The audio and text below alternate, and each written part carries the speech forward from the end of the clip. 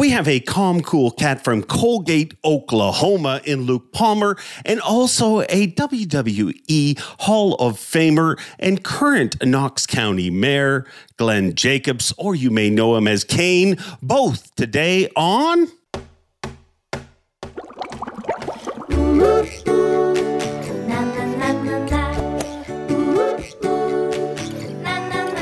I'm Bob Cobb from the Bassmaster. Welcome to Mercer.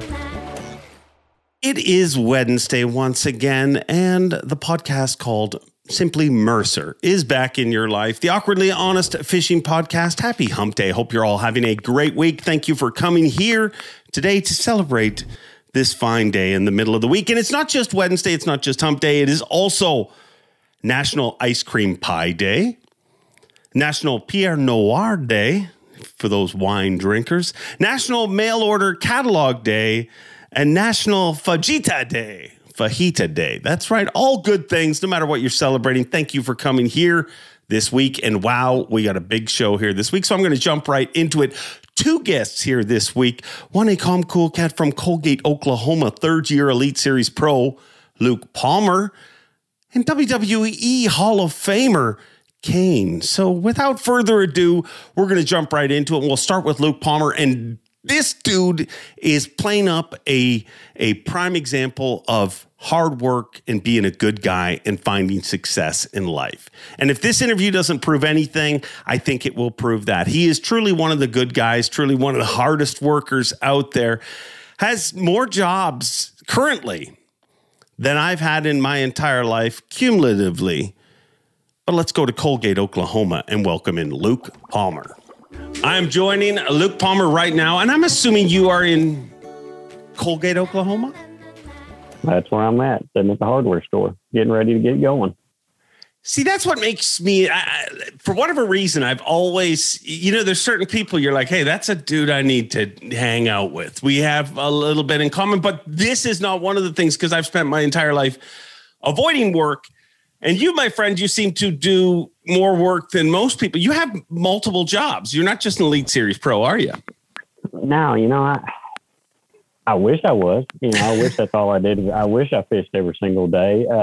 Now I come back home as soon as we're done with the tournament. I'm pretty much, we at Champlain or St. Lawrence River. I get in the truck as soon as it's over with, drive home, go back to work, and get the grass cut, get the cows worked, get back to the hardware store and try to help some people around. So there's not very many days off for me, which, to do what we do and stuff like that, you gotta sometimes foot the bill, and I'm not going to bite the hand that feeds me. So I got to get back to work, and that way I can stay on the water. That's the only way I can do it. Is that the goal in your mind? Is the perfect goal at some point? It's just fishing. That's the only thing I focus on. Or with your family and your history with the store and everything, is that even an option? I'd like to say it would be. I would love, just to strictly go be like Taku right now and be sitting at South Dakota on Oahe or wherever he's at fishing.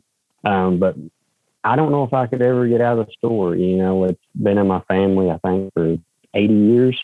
And that'd be very tough to completely walk away from and not have it, just because of the ties I've had with it and the people I get to see every day and deal with. And I enjoy that, a lot.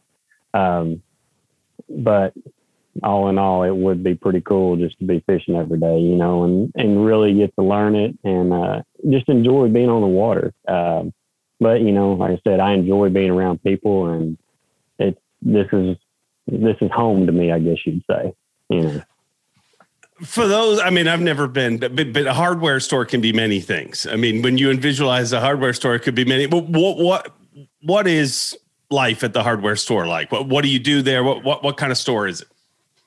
It's actually, we have a little bit of everything. We have furniture, we have appliances, we sell mowers, we sell deer corn, concrete. We have a fishing section, which, I kind of try to man that up a little bit. Boats. We're kind of one of those mom and pop stores that way you can, if you have a major problem, we should be able to get you fixed.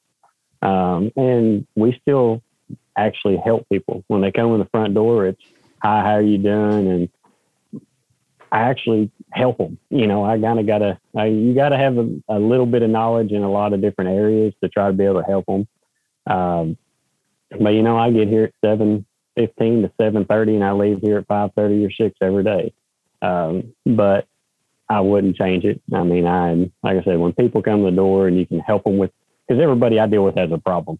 I mean, very rarely is it like, woohoo, I get to go to see Luke the hardware store because my pipes are broke, you know. But when they do get out of here, I hope I've helped them, and that's the satisfaction I guess you get out of it. It's almost as good as catching a 5-pounder at the Classic, but not quite. So in my head, I visualize that this hardware store is like a throwback in time. You know what I mean? Where you're not used to, it's where the hand is there to, you know, shake your hand when you come in the door. You know, a lot of the people. Is that? It sounds kind of howdy doody-ish, but I mean, it seems about right. You know, that's really how it is. It's kind of how we, I don't know how you'd say it, how we've ran our business for my entire life that I've known it. Because I've been to places where you walk in and you don't know where anything is, and you wander aimlessly around for 2 hours and you still don't know where you're at. So when someone walks in the door here, I can actually walk them. I could take their hand and walk them over to the bolt section and get exactly what they need and get them in and get out instead of having to wait around forever. Because when you got issues or problems, you need to get in and get out and go on. And that's where it's kind of helped for us. So I think that's been a good thing, because we have been very blessed with people. They've started traveling a long ways, especially this pandemic stuff, to buy washers and dryers from us from 2 hours away. I mean, I don't know if it's because we've normally try to keep a pretty good stock, and I keep things stocked up for things that happen. You know, they need things now because we can't get things. You know, it doesn't matter if it's fishing stuff has been a hard thing to get. You know that.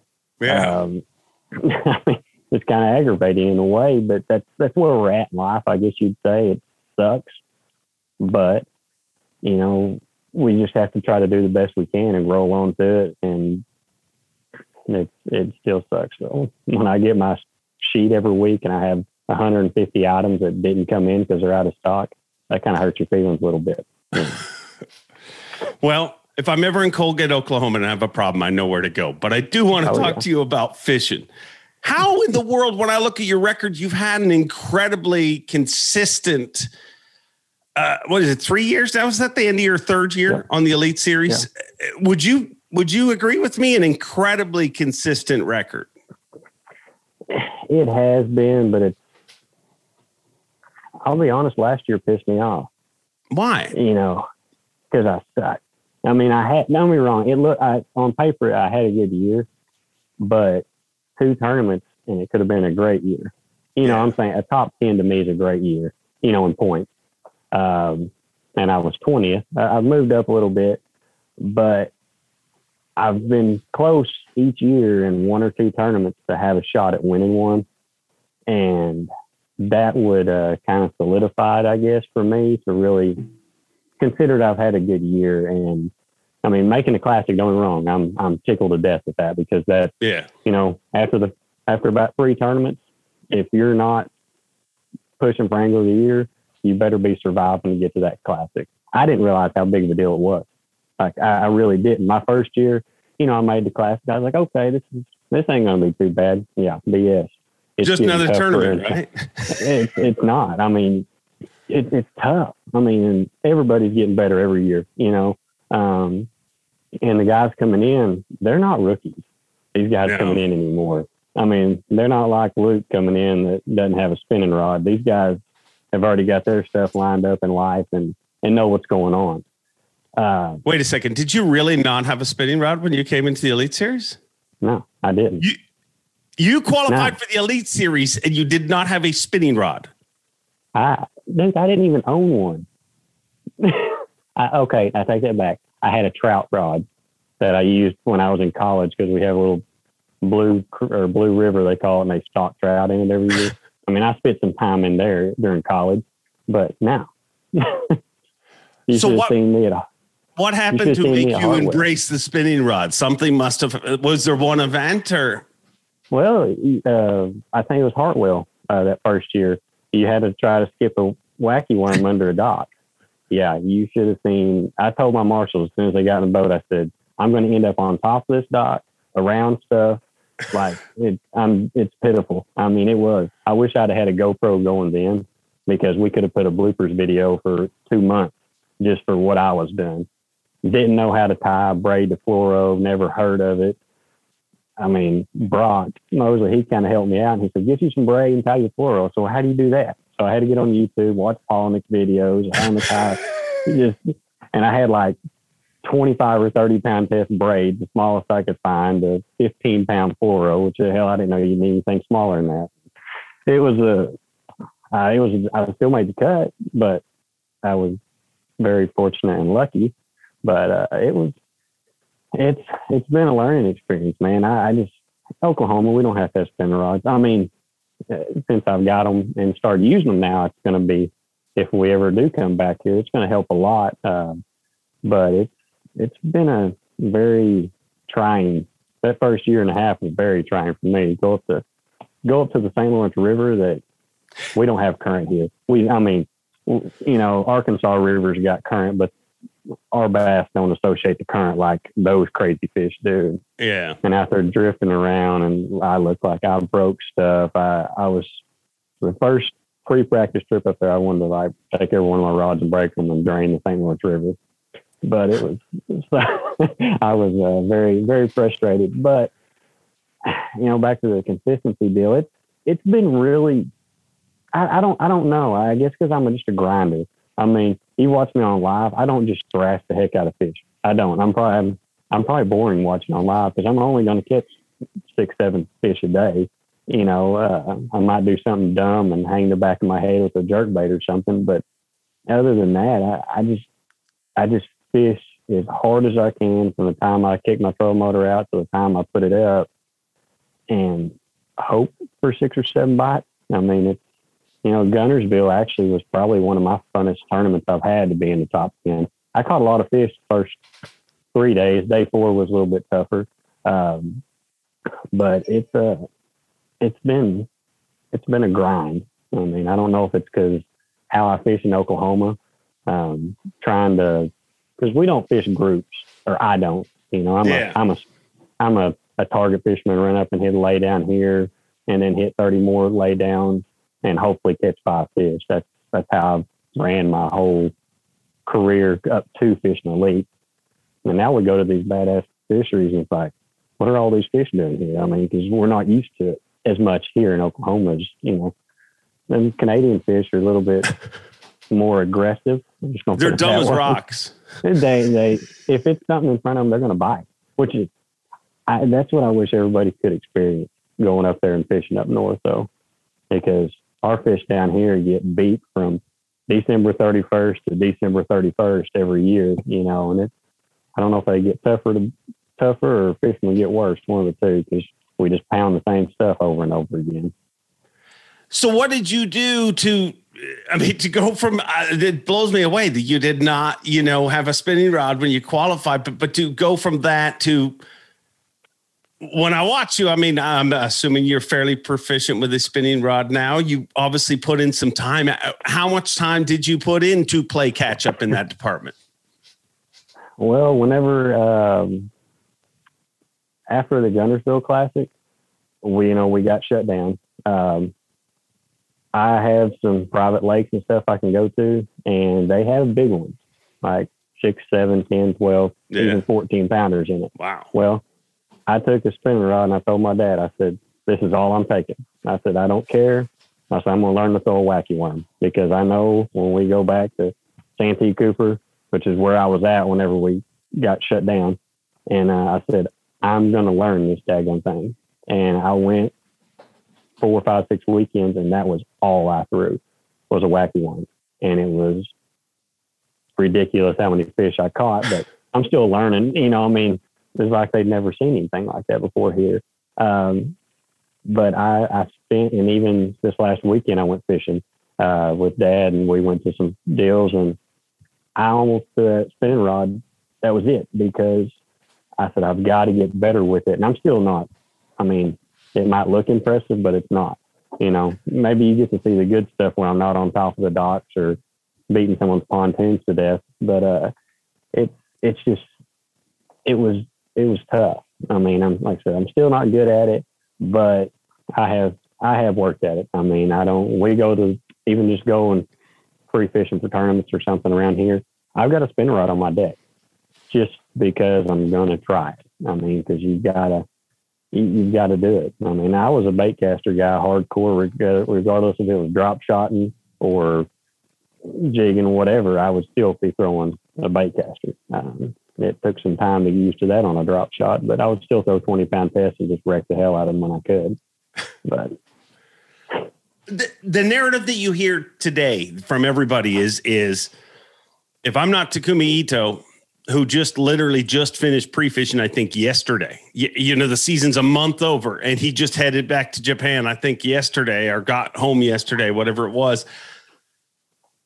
If I don't do that, or if I don't have all the money in the world to buy all the electronics, there's no way to make it on the Elite Series. That's what people will say. Or there's no way to make it and have a job. So how are you competing when you look at, I mean, that's a month worth of pre-fishing that you weren't able to do. You went back to work. So how are you able to compete with that? Is it just literally that work ethic? I think it's got to be some of the work ethic. I mean, every one of us put in daylight to dark, just about. When we get there, everybody has the same set of skills. I mean, don't get me wrong, there's anglers who are better at adapting and stuff. But I really think the mental side is the difference between finishing mid-pack and to the top, I guess you'd say.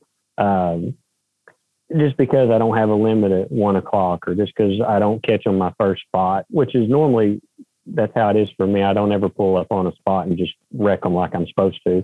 So I have to mentally, a lot of guys are going to spin out. Well, I've been used to that my whole life. Things not working out right off the bat. So, you just go. And I've said it a lot. I've got one of those shooter mentality, I guess, in basketball. If I miss 6 in a row, I don't remember what happened those 6, and just like losing a fish, you can't remember it. If you do, it's liable to eat on you all day long, and just, it can ruin your whole day.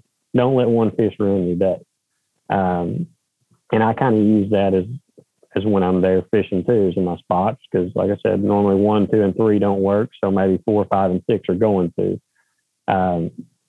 but going on the work, you put in as much time as you can, watching old videos, reading things on it. And now since we got Google Earth, which is, you can go and look back on time on it. And it's been a learning experience for me, but I still go back to everybody watches the old videos, everybody's watched a wahi already like 46 times and trying to figure out where Daniels is fishing at. I can't catch his fish. Does that make sense? Yeah. You have to do what you're capable of doing. And that's kind of what I've really leaned on. I like to flip and stuff like that, but I've also went and learned how to use that spinning rod, where it's not as bad of a situation when I pick it up and the line's pulled off into the rod box and I want to kill myself. But you just have to go with what you can do. I mean, because I've learned too that if I'm trying to do something outside of the box that I'm not used to against these guys who are already doing the outside of the box stuff, I'm going to get my butt kicked 9 times out of 10, because my versatility is maybe I'm not as comfortable doing those things because that's not my confidence level. So I'm going to go back to my confidence. Or when we go up to Wahi, I'm liable to be up. I don't know if there's grass or anything in it, but if there's rocks, well, we got rocks in Oklahoma. That's about all we got is rocks. So I know how to fish rocks, so I can, use that into different situations. And I think it could play dividends for me. Sometimes it'll kick me in the butt like it did at Knoxville. But sometimes confidence is really, really good. And sometimes it can be bad on situations. Yeah. Knoxville, for instance. That was, God, that's still like, it fires me up even thinking about that tournament. Why still today? Oh, it's still like that. Like has drove me nuts ever since that. When it was over with, I mean, that was my worst finish I've ever had, like 95th. And after my practice, I called my buddy on day one, and the first hour and a half was like, this is going to be a good one. Like it's not going to be a big weight tournament, which is good for me because I'm not a big hammer, like catching 95 pounds a day. It's just not me. And I told him, I said, this could be a possibility for me. And then I drove by Gussie, and he was calling out every 3 seconds. And I just couldn't get anything going. I found some big smallmouth that they've moved like smallmouth do, except Gussie's. They didn't move at all. They just like moved into his live well or moved out. Yeah. But I was really pissed off after that one. Like I really thought I was going to do well in it. And then I completely shelled. That if I would have had a decent tournament there, I could have been in the top 10 in points in that one. Just, one terrible finish, and it could have been a lot better season for me. How have you been able to avoid the one pitfall that it seems that anglers fall into early in their Elite Series career is dock talk and following to fish like somebody else? I think I maybe know the answer. You seem incredibly comfortable in your own skin, comfortable being who you are. You know what I mean? You're not trying to be somebody different. Am I reading that right? Is that how you've been able to avoid that, or did you fall into that a few times? I've kind of went, like I said, I've done my own thing. I've watched Christie and Hackney and all them guys, but we all have people we've watched and seen how they do things. And it's like, they don't give a damn how everybody else catches them. They're going to go and catch them flipping or throwing a spinnerbait. That's what they're going to go do. And I think that's the reason I guess I'm the way I am, because I mean, don't get me wrong. You have to say, if you can't catch them on a spinnerbait, you better go be able to throw a drop shot or something and catch them to avoid it. But you just have to stay true to yourself, but it does get tough. I mean, because hell, you come up to them now, it's like, heck, they're catching 25 pounds a day. Well, I ain't caught anything over 12 and a half all week long. So this is going to be rough on me. Whenever the year I qualified, we went to Ross Barnett the first tournament, and I'd never seen grass before, didn't know what it was. I mean, I'd seen coontail, which is in ponds. That's all I got here. Yeah. And then we show up there and everybody's like, oh, it's going to take 30 pounds a day to win this tournament. Well, guys, there's 220 boats in a lake the size of your pinky. It didn't take, I think it took 50 something pounds to win there. Yeah. It was brutal, tough, big cold front, whatever. But I just kept chugging away. Everybody was out, you're going to have to fish offshore to do really well and all this. Well, I went back to beating the bank like I always do. And, I ended up really well. I had actually, I can't remember who won that tournament, but we were fishing 50 yards from each other. He was just out a little bit further than me, and I had to fish on to do well and win it, but he put them in the boat. That's just part of it. But that tournament there allowed me to get the confidence in myself to say, hey, you can do this your way. You don't have to do it everybody else's way, because that's not how you do things. Just chug along and work as hard as you can at what you're doing, and then let the chips fall where they may fall.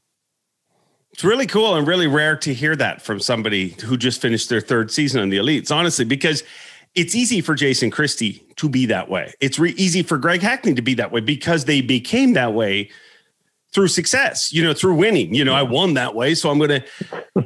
But everybody becomes who they are through a bunch of different people being involved. And I imagine Jason Christie had to be one of the guys that you looked up to growing up in Oklahoma. I mean, you're kind of, I remember before I even knew you, I explained you as a more approachable, friendly Jason Christie. When I watch you fish, mannerisms wise, you're very, very much, but not near as intimidating. Yeah, I don't want to kill you. I just, I can still talk. I don't have to don't get in my creek with me, Not yet. Give you a few years.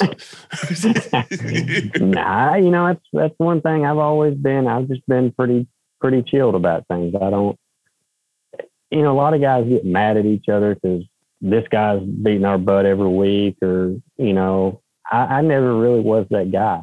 My dad, we'd go to tournaments together when I was 11. And we got our teeth kicked in a lot of years. And because he let me do the show instead of him running it, probably is the reason. But he lets you run the boat. Yeah. Growing up. Yeah. Yeah. That wasn't a very good decision on his part, because we fished against we had to fish against Jeff Reynolds, guys like that on the same team, which wasn't too good down here in Oklahoma. But it was, he was playing the long game. It seemed like it worked out. His approach may have worked out long game. It did. It gave me, it didn't have much confidence early in life, but I learned to get beat, and that's because in baseball and basketball, I've had a fairly successful career doing that, in high school and stuff like that. And I think the fishing deal actually made me say, hey, you're not near as good as what you think you are sometimes. And it's very humbling. But like I was saying, we would stay around the tournament regardless if we got our teeth kicked in or if we won. We're the last ones to leave. Hell, we sometimes help them clean up. That was just, we enjoy being around people. But people, like you say, I said, people would get mad at, say, me, or I've done really well in these tournaments and done good, and they get where they wouldn't talk. And it's like, guys, it's not me. It's not you. I'm fishing against the fish. I'm not going to get mad at you for you catching more fish than me. That's my own fault, so I'm going to get mad at myself. And that's why I always kind of took it. And cause I don't know, I like being around people. You've kind of noticed that the last few years. You got hanging out after tournaments and stuff. And it's been a lot of fun. And because when the tournament's over with, that's when the stress is done. When I step off the water at 3:00, that day is over with. I'm gonna, you gotta chill. You gotta decompress. And I watch the Yen Zonas, that show, and how you said you got to decompress every now and then and just let it go. Yeah. Yeah, and I think it's very important to be yourself, and I think that's one of the reasons that you've really been as comfortable and done as well as you have. But you just threw out a term that everyone uses. It's not, I'm not trying to beat you. It's me against the fish. And I get that. But there is certain people, I'm sure, that are a little more fun to beat than others. And that's what I'm going to ask you right now. Who do you like to beat on the Elite Series? Who do you like to trash talk? And who trash talks you when they beat you? Gosh, I don't know. I don't really have anybody. You're just too good a person. Like if you've never heard of Luke Palmer before now, you've tuned into this podcast, you're like, good God, he will fix your washer dryer and he'll just help you. There has to be some darkness in you. Shoot, I don't know. Like I'm just, hell, I get along with everybody. You see me in the tank line? You do. Hell, I talk to literally everybody. Unless you're up front, you don't get to be in the back very often. I know. But I get along with everybody. I don't have anybody that's enemies. I would like to beat Hackney every now and then, but he seems to elude that somehow. I like Hackney. Like I met him at a show the year he wasn't with us. And I think that was the year that he was trying to, the dark year. And he was coming back actually then. And had done a show with him. And after that, I've talked to him all the time and really respect him and like the guy. A lot of guys are intimidated by him. Hell, he pulls up beside me and drops his poles. And I think he gives me a stare just trying to intimidate me. But it's not always there. I think he definitely embraces that role. You know what I mean? And I think him and Christy, because they really are two of the nicest dudes, but that role has become a thing. And I guess, I don't know if it became like, I'm sure at some time Tommy Biffle gave that same look to Greg Hackney. You know what I mean? It's a generational, you got to be the intimidator. Those are guys that I think embrace that role. Do you agree with me on that? Oh yeah, 100%. I've only been around Biffle a couple of times, but his issue, I think, is his shorts are a little bit too tied up, sucking him up a little bit. And that kind of gives him that would probably aggravate me too. Makes you ornery. But, but, you kind of have to have that, in basketball, kind of used to do stuff like that in a way you got to shut people down. If you can take their confidence away from them, that's another big deal. And because if you're not confident in what you're about to go out and do, and you're scared that these guys are going to beat your teeth in, you're going to be in trouble. All right. I'm going to ask you a blunt question. How in the world, there's people who work in hardware stores all across the world that would love to be in the position you're in. Why did you end up here? Have you ever stopped to think and say, man, because you fished with a lot of good, what are those guys? Those guys behind you they're doing real work. They're not like you, right? Yeah. They're getting ice and stuff right now. Oh, wow. All right. Good day ahead. You have to have said that to you. I mean, I know I do it to myself all the time. I'm like, I've worked with a lot of better MCs and people who I think should have my job. But for whatever reason, I ended up where I am. And I'm thankful for every moment of it. Have you ever had that thought? Dude, I think that every day. When I literally, when I get to a tournament, it doesn't seem right. It really doesn't. My first year, whenever we done that, we went to Little Rock and did the kind of like a pre-show type stuff, and walked in there and heard Tommy Sanders' voice for the first time. Like that was and Bob Cobb, he was there too. So that was like mind blown instantly, because their voice, you don't forget it. It's like you and Zona, like I can hear you guys from across the street, and it seems surreal every single time for me. It doesn't, walking up on the stage even doesn't seem right, because I still feel like I should be out there, not out there. I should be here at the hardware store watching it on live. It just doesn't go with me. And it feels awkward. It really does. I mean, don't get me wrong. I love every second of it when I'm there, but it still doesn't seem right. It still doesn't seem like I should be fishing a classic. I don't know. It's just weird. It just had never set into me, I guess, because I'm not fishing full time. You know what I mean? I'm still coming back and going to work every day. And, that's just what I do. Do you think that will help you stay more competitive as time goes on? Just that realistic, if you start to believe your own press clippings, that seems to be when it goes down, but that clearly does not seem to be the case with you. I mean, if you look at your record, you've done incredibly well, but you still kind of feel like you're living outside your body. Is that a good place to be? It is, because I think like you said, I think it does. It drives me harder to get to where I want to be. I would love to be doing it full time, which I probably won't ever do it full time. You know what I mean? I'm still going to have the store, hopefully, unless we decide to get rid of it. And then I'm going to have to suck it up, become Taku. And, but I don't know. I had a kid come in here the other day. It's kind of weird. I don't know if you watched that video. I did. That kid coming in, and you talk about weird for me, because I'm still Luke the hardware guy. To me, I'm not a professional. It doesn't seem like that to me. And seeing that kid walk in was pretty special. It blew my mind, because I wasn't expecting him to like break down, because he lives literally 45 minutes from me in a town that I've played ball against, and and it was pretty cool. It still shocks me. Like, it doesn't make sense. So I was trying to sell my washer and a couch while they were here. So what is, I know you want to fish full time and all that, but what, when this all ends, what needs to happen for you to look back and be like, man, I did what I wanted to do in that sport? I want to win, I want to pull a Seth and have a hell of a year like he did. I want to have one of those years bad. Everybody wants the three titles, you know, the Blue Trophy, Classic, and Angler of the Year, but I don't know.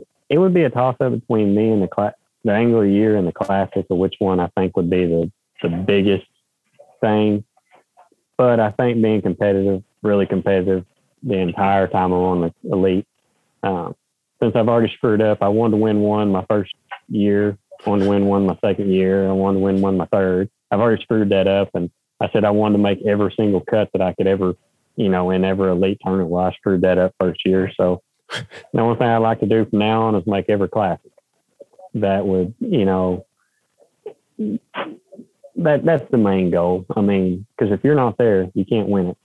And I think that would be my next thing. Maybe I don't know where Van Dam's, where did his run stop at? 28, 30, wherever it was. 28. Yeah, he was at 28. Well, Clun had, actually he had, I think it was 25 in a row that he got to fish. I think it was 25 he got to fish, but don't you ever put me in a spot like that again. Yeah.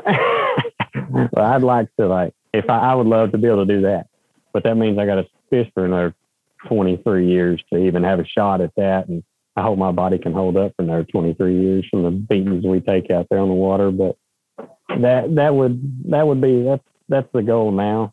But I'm going to take it one day at a time. I mean, when we show up next year at Palatka, I'd love to win that one there too. You know, I just want to do well, you know, and do well for sponsors and stuff like that. Because if it wasn't for them, we're not going to make it. You know, even me working every day, it'd still be rough. Yeah. It seems like your goals and everything has a bit of a pattern. I mean, it's just keep working hard and keep doing well, and the rest will take care of itself. Highlight. Well, if you had to pick one day on the Elite Series or Classic, you know, in the last 3 years, is there a day that stands out to be like, man, that's the day that I look back at as the best? Or if you wish to use your worst day, that you can use that. Oh, you know, Gunnersville on day 2, on day 1, I thrashed them pretty good too. But on day 2, it was like everywhere I went, it was, you know, a 3.5, 4 pounder.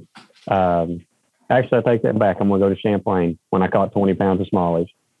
That was probably the stupidest, craziest, fun day I've had. And I lost a bunch of fish, some really big ones. And then I thought, boy, day 3, it's going to be on. And then I pulled up and had like 17 pounds in 20 minutes. I was like, yep, I got all day to catch a 4 pounder. And then I never caught another 4 pounder all day. But that day before, I found a lot of big smallmouth and some big schools, and it was pretty cool. But, you know, them smallmouth don't like me sometimes, and they run, and they did. But the worst one was definitely the Knoxville deal. Like on day 2 of Knoxville, I think I lost like 8 keepers in a row.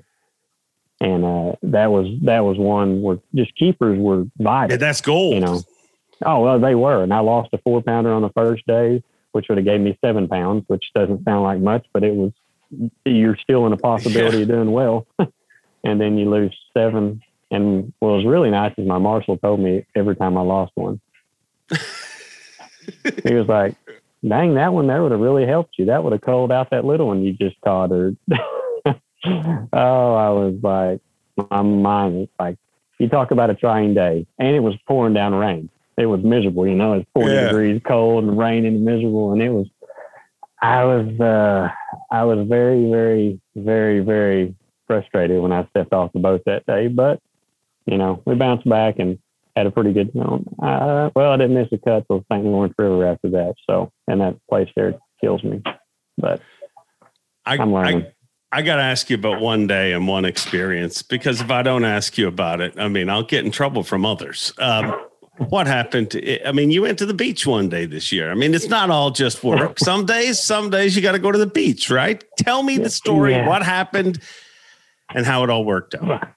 that was, I'm going to say BS on going to the beach. It wasn't work, because that was the worst work I think I've ever done. Well, at Mallett's Bay, I was whatever that bay is down there. I was going to, well, if I cut through this bridge, I'm going to save myself like 4 days of running, because you have to go all the way back around the run. And I was wanting to go to the inland sea and look at some stuff on the south end of it. Well, if I cut to the bridge, it's like 4 miles. If I go around the bridge, it's 44 miles. So I'll run across it. Yeah. You know, no big deal. And we run across sand all the time. Well, as I'm running, I look beside me and I'm seeing the bottom, which is nothing new at Champlain. It's clear. And I run and look at that bridge, and there's a gravel bar across that bridge. And I got nervous and I checked up and I tried to turn. She was locked. There was no turning whatsoever. I mean, I was already sandblasting for a wave. I wasn't running at about 50 or so, and then I stabbed it. I said, to hell with it. You know, hopefully it drops off when I get there. Well, the closer I got, the further that gravel bar came across, and I sissied up and I backed out of it. And when I backed out of it, she planted. I mean, planted. Well, when I get out, I'm like in between my foot and knee deep, which is not deep enough to float a boat. Not a 21 PHX anyway.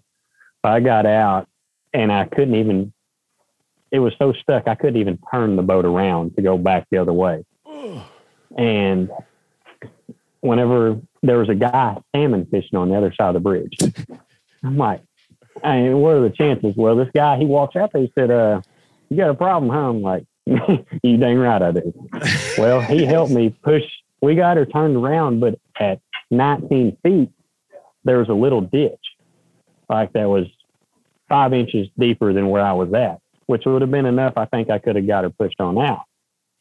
Well, the only spot in that entire little flat that was clay was where I was stuck at. You found it. I found it. I mean, literally, when you walked out at 19 feet on the front of my boat, you would kind of sink in the sand because there was the old little channel there. Well, I'd walked out about 145 feet. There was a 4-foot ditch. I mean, like you would fall off and it'd be over waist deep. I'm like, hell, if I get there, I'm fine. Well, this guy calls his wife. She drives 45 minutes and brings us shovels and rakes. And I dug on this boat for 2.5 hours, which I would dig, and I had all the way back almost to my motor dug out on this deal. And I'm wet, raining on me. I'm pissed because I'm like, this is all I need at 10 o'clock in the morning because, you know, I'm at Champlain. I need to find some more fish. And finally, this guy's like, you're going to have to call a Coast Guard or something because we heaved and hove on this boat. And I'm like, how many hours in are you at this point? This is at 10:30 it happened. This is at 2 o'clock. Goof. I mean, I have pushed on this boat. You can't get her to budge. I mean, both of us, it's just, and the longer I'm there, the madder I'm getting. Well, and I don't have my inhaler and I got asthma. So there's me digging on this stuff. And I'm like, dude, you can't do this stuff because my camper's 2 hours away from where I'm at. I said, this is not good for me. Well, anyway, I called this guy. Well, he shows up in this 14-foot Boston Whaler with a 50-horse Honda on it. And I'm thinking, how is this guy going to pull me out and he gets out in his boat and he starts walking up there. I'm like, well, this is something like, this is new. Well, he ties up rope out there to where that 4-foot ditch was, which he had dug himself already. And because he had pulled Mark Rose and Mark Davis off the week before. Come on. The same sandbar. I swear. Because when I called him, he's like, I know exactly where you're at. And this is, people have already told him because they were driving down the interstate, get out of their cars, take pictures of me, get back in their vehicles and drive down the road. They don't ask if I'm okay. Hey, you need help. It's just like injury to insult. I'm not happy. Well, anyway, this guy drops his motor in the sand, blows out a hole, and digs a trench all the way back to my boat and pulls me out with a 14-foot Austin Whaler. Do you think maybe it's a business for that guy? Did he charge you? Oh yeah, I got charged. I'm putting a pattern together here. Yeah. So I was, and finally at 4:30, I was able to get in my boat and actually drive it. And I think it felt like I had worked out for like a week straight, entire body. I was like, for the tournament, I was so give out. My forearms were cramping up. It was like misery. But but then I talked to Walters, so I wasn't the only one. Walters got pulled off of the same spot, but it took the Coast Guard and 1,500 foot of rope for them to get enough. Oh yeah, it's forever before you hit deep water. But I did save someone else some money. This boat come up, a big ski rig come up, and I was like, look at these guys. You're about to make you some real good money. This is a lot of guys there. And he's like, yeah, they better stop. And I run out in front of the boat and start waving my hands and stuff. And whenever they shut down, that big boat was just planted. And I'm like, well, you should have took initiative whenever. But there was like 10 of them, and they unloaded their beer and stuff out of the boat, and their ice jets were floating. And they pushed the boat around. They got out of there. They didn't have to come help me though, which kind of hurt my feelings. At least offer you a beer. No joke, because I needed one in a bad way. Right? I can promise you that. It was one of the things that you had mentioned that I don't get to see is backstage. Where did you go? Yeah. You have disappeared on me. Hang on. Hit your screen again. This is so unprofessional. There you are. Okay. Gosh, dang, my bad. One of the things you mentioned I don't get to see, and you're right, is backstage. I never get to see, and that's how how life is. You always want to see what you can't see, right? Like, so I'm always like, backstage must be awesome during weigh-in, because that's the thing I never get to see. But one thing I'm lucky that I do get to see, and I'm one of the few people that get to see it, is before you ever go on stage, or any angler, I get to see your partner's reaction. And watching the relationship you have with Lauren and how much she rides on whether you catch him or don't catch him. Literally, when you don't catch him, I watch her and you can see how crushed she is, just as crushed as you are in that moment. How important is that relationship? Because watching you guys, it's pretty cool. It's pretty cool to see a relationship like that. It is. It definitely takes time, and I think it takes a lot of understanding to figure out that it can be. There's so many highs and lows, in this sport, and you kind of have to share them and understand when it's time to be quiet and understand when it's time to hoop and holler. It's fun. It's enjoyable. Because doing it by yourself, it would be tough. It is. It's very frustrating sometimes, and sometimes you just need a relax, I guess, to get away from it all, and to have someone there to help with that. It definitely it helps a lot. Amazing relationship, and an amazing 3 years you've had in the Elite Series, and one thing is evident. Whether you're on the beach or whether you're at the hardware store or whether you're trying to learn how to use a spinning rod, hard work has been your motto, and it's working for you, dude.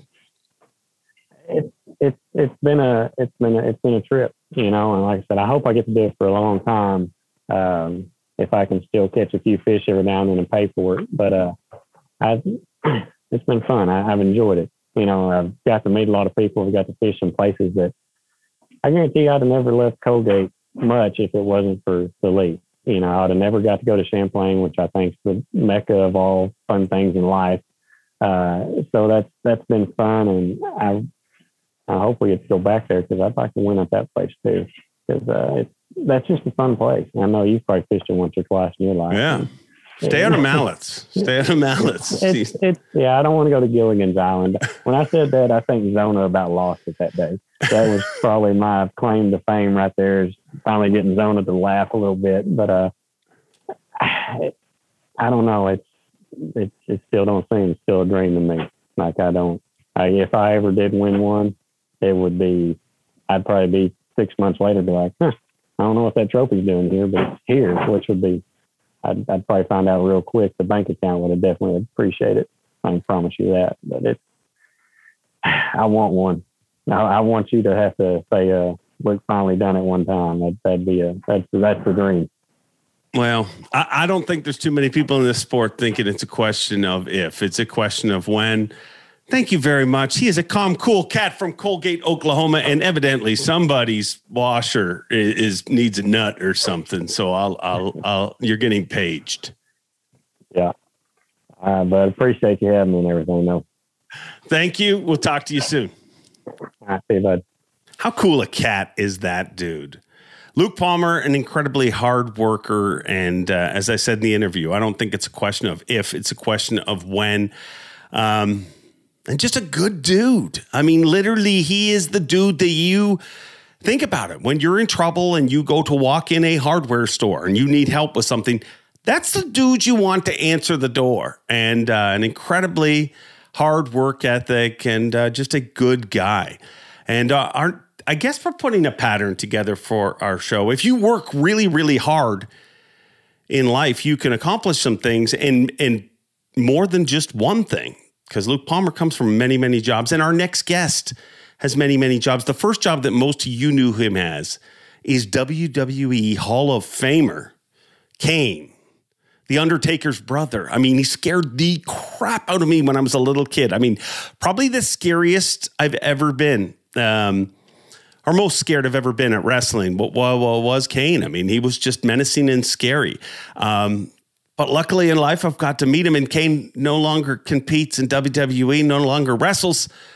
He's got into a much more aggressive way of making a living. He is the Knox County Mayor. How amazing is that? And his real name is Glenn Jacobs.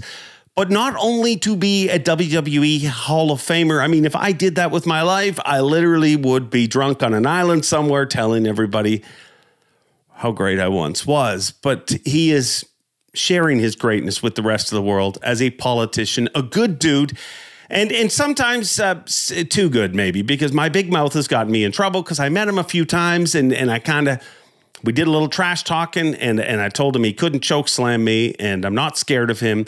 And then somehow I said, if the Classic ever comes back to Knoxville, you can choke slam me.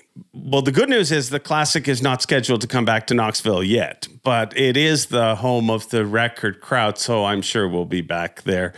And we'll see if said choke slam happens, but I'll bring him in right now, ladies and gentlemen. Kane, our Knox County Mayor, Glenn Jacobs. All right, this is not the kind of show you tune into and are used to seeing people voted in positions, let's say. People who have demands on their time to run a country, to run a county, to run a city. Knox County Mayor Glenn Jacobs, I don't know how I convinced you to do this, but you're actually part of our silly little podcast. Thank you. Thank you for having me. I appreciate it. Thanks. Our relationship obviously started at the record-setting Bassmaster Classic, which was held in Knoxville just a few years ago. And was that your first kind of introduction to the sport of pro fishing? As far as a live event, yes. I mean, I've seen it on TV. Of course, I'm a big fan of Bill Dance and watching him out there do his thing, especially when I was a little kid, But so, and I have some friends that dabble in professional fishing a little bit. Actually, Knox County Sheriff Tom Spangler was a professional bass fisherman. So I'm aware of it, but that was my first ever live event to go to. Man, it was awesome. I mean, going to Thompson Bowling Arena and seeing just the setup and everything happening and the entertainment value, it did remind me a lot of WWE with the great entrances and just the production value was through the roof. So I had a really great time being there. And as you said, it was huge and massively successful when we did it in Knox County. Well, it was very successful. And it was, I'll say my favorite Classic, just simply because, the bigger the crowd, the bigger the pop, the better. I loved it. And I can't wait to get back there. But I have a problem because sometimes my mouth gets me in trouble. And I kind of made a deal with you and said that if we ever do come back there, I will let you choke slam me on stage. Now, let's not put the cart before the horse. There's been no announcements made or anything. I don't know that we'll be back there. I hope that we will be back there. But are you going to follow through with this if we do come back there? Well, unlike a lot of politicians, I'm a man of my word. If I say I'm going to do something, that's what I plan on doing. So, yes, you will get chokeslammed if you come back to Knoxville. Okay. And I'm sure there's somebody out there in the world excited about this, but I need to prepare. I need to get ready. What is there pain involved in this, or? Yeah, there can be. It really depends. But yeah, there might be a moment of pain, a quick flash, but you're a tough guy, Dave. It'll be fun. Is there anything I can do to prepare? No, not really. No. I mean, you might want to go out and find a wrestling ring and fall down a bunch and see how that feels. But otherwise, but I guess though that doesn't really matter. We're going to do it on the stage, right? So yeah. So it'd be a lot easier in a ring actually than on the stage. So what I'm doing is actually harder. Yes. Yeah. Or stupider, depending on how you look at it. You'll be fine. I mean, seriously, you'll be fine. I mean, people live through it, and after a few years, you'll recombobulate yourself and be able to walk again, and you'll be good. I didn't ever think this was possible because I said, our professional relationship happened in Knoxville. We met each other, but my relationship with you as Kane started many, many years ago, and you scared the crap out of me as a little kid. But I didn't think it's possible. You're scaring me a little more right now. But here's the deal of this. You were the one that brought it up, not me. As I remember, you were the one that actually made the offer. And put it out there on the table. And all I did was say, yeah, that's cool, man. Let's do it. But once we shake hands and we have an agreement, we've got to follow through on it. Moment of total honesty. I threw it out there just assuming I'm in. This is an old retired wrestler. He doesn't want to pick up a portly guy like myself. Little did I know. I don't. You may be a retired wrestler, but you're not old. You know what? Maybe I could throw this out there. Maybe you could find a surrogate who will take your place. No. So you're going to do it? All right. I'm doing it. All right. Well, man, it's all on you then. I mean, again, folks, for the audience, this is not my idea. This is all on you. All right. It'll all be on me. But do you remember, if you feel that chokes, there's a reversal to the choke slam, and I'm going to learn it. Okay. I think. Well, good luck with that. All right. Yeah. Well, it's easy to be tough when you're talking to you via Zoom. Yeah, that's right. Mayor Glenn Jacobs, I hope we make this dream of mine or nightmare of mine become a reality. You are the greatest mayor in the world. Thank you very much. Well, thanks, Dave. I appreciate it. And to all my friends out there in the bass fishing world, you provide folks a lot of great entertainment. So I just appreciate you guys, and hopefully we will see you in Knox County sometime over the next couple of years. I look forward to it. I look forward to it. Just sleep, rest well with this, my friend. What you gonna do when Dave-O-Mania runs wild on you? Intimidated, I can tell. Yes. I think he might have been intimidated. I don't know. I saw something in his eyes. Either rage or intimidation. You let me know in the comments whether I've bitten off more than I can chew this time, or my big mouth has gotten me in trouble, just like all my guidance counselors told me it would. I want to thank our two great guests this week and remind you, there's a lot of great podcasts on the internet. This one just happens to be ours, and I'm very thankful that you guys choose to listen to it. See ya. Thanks for watching. Please like, comment, and subscribe, because Bob Cobb of the Bassmaster told you to. You hear?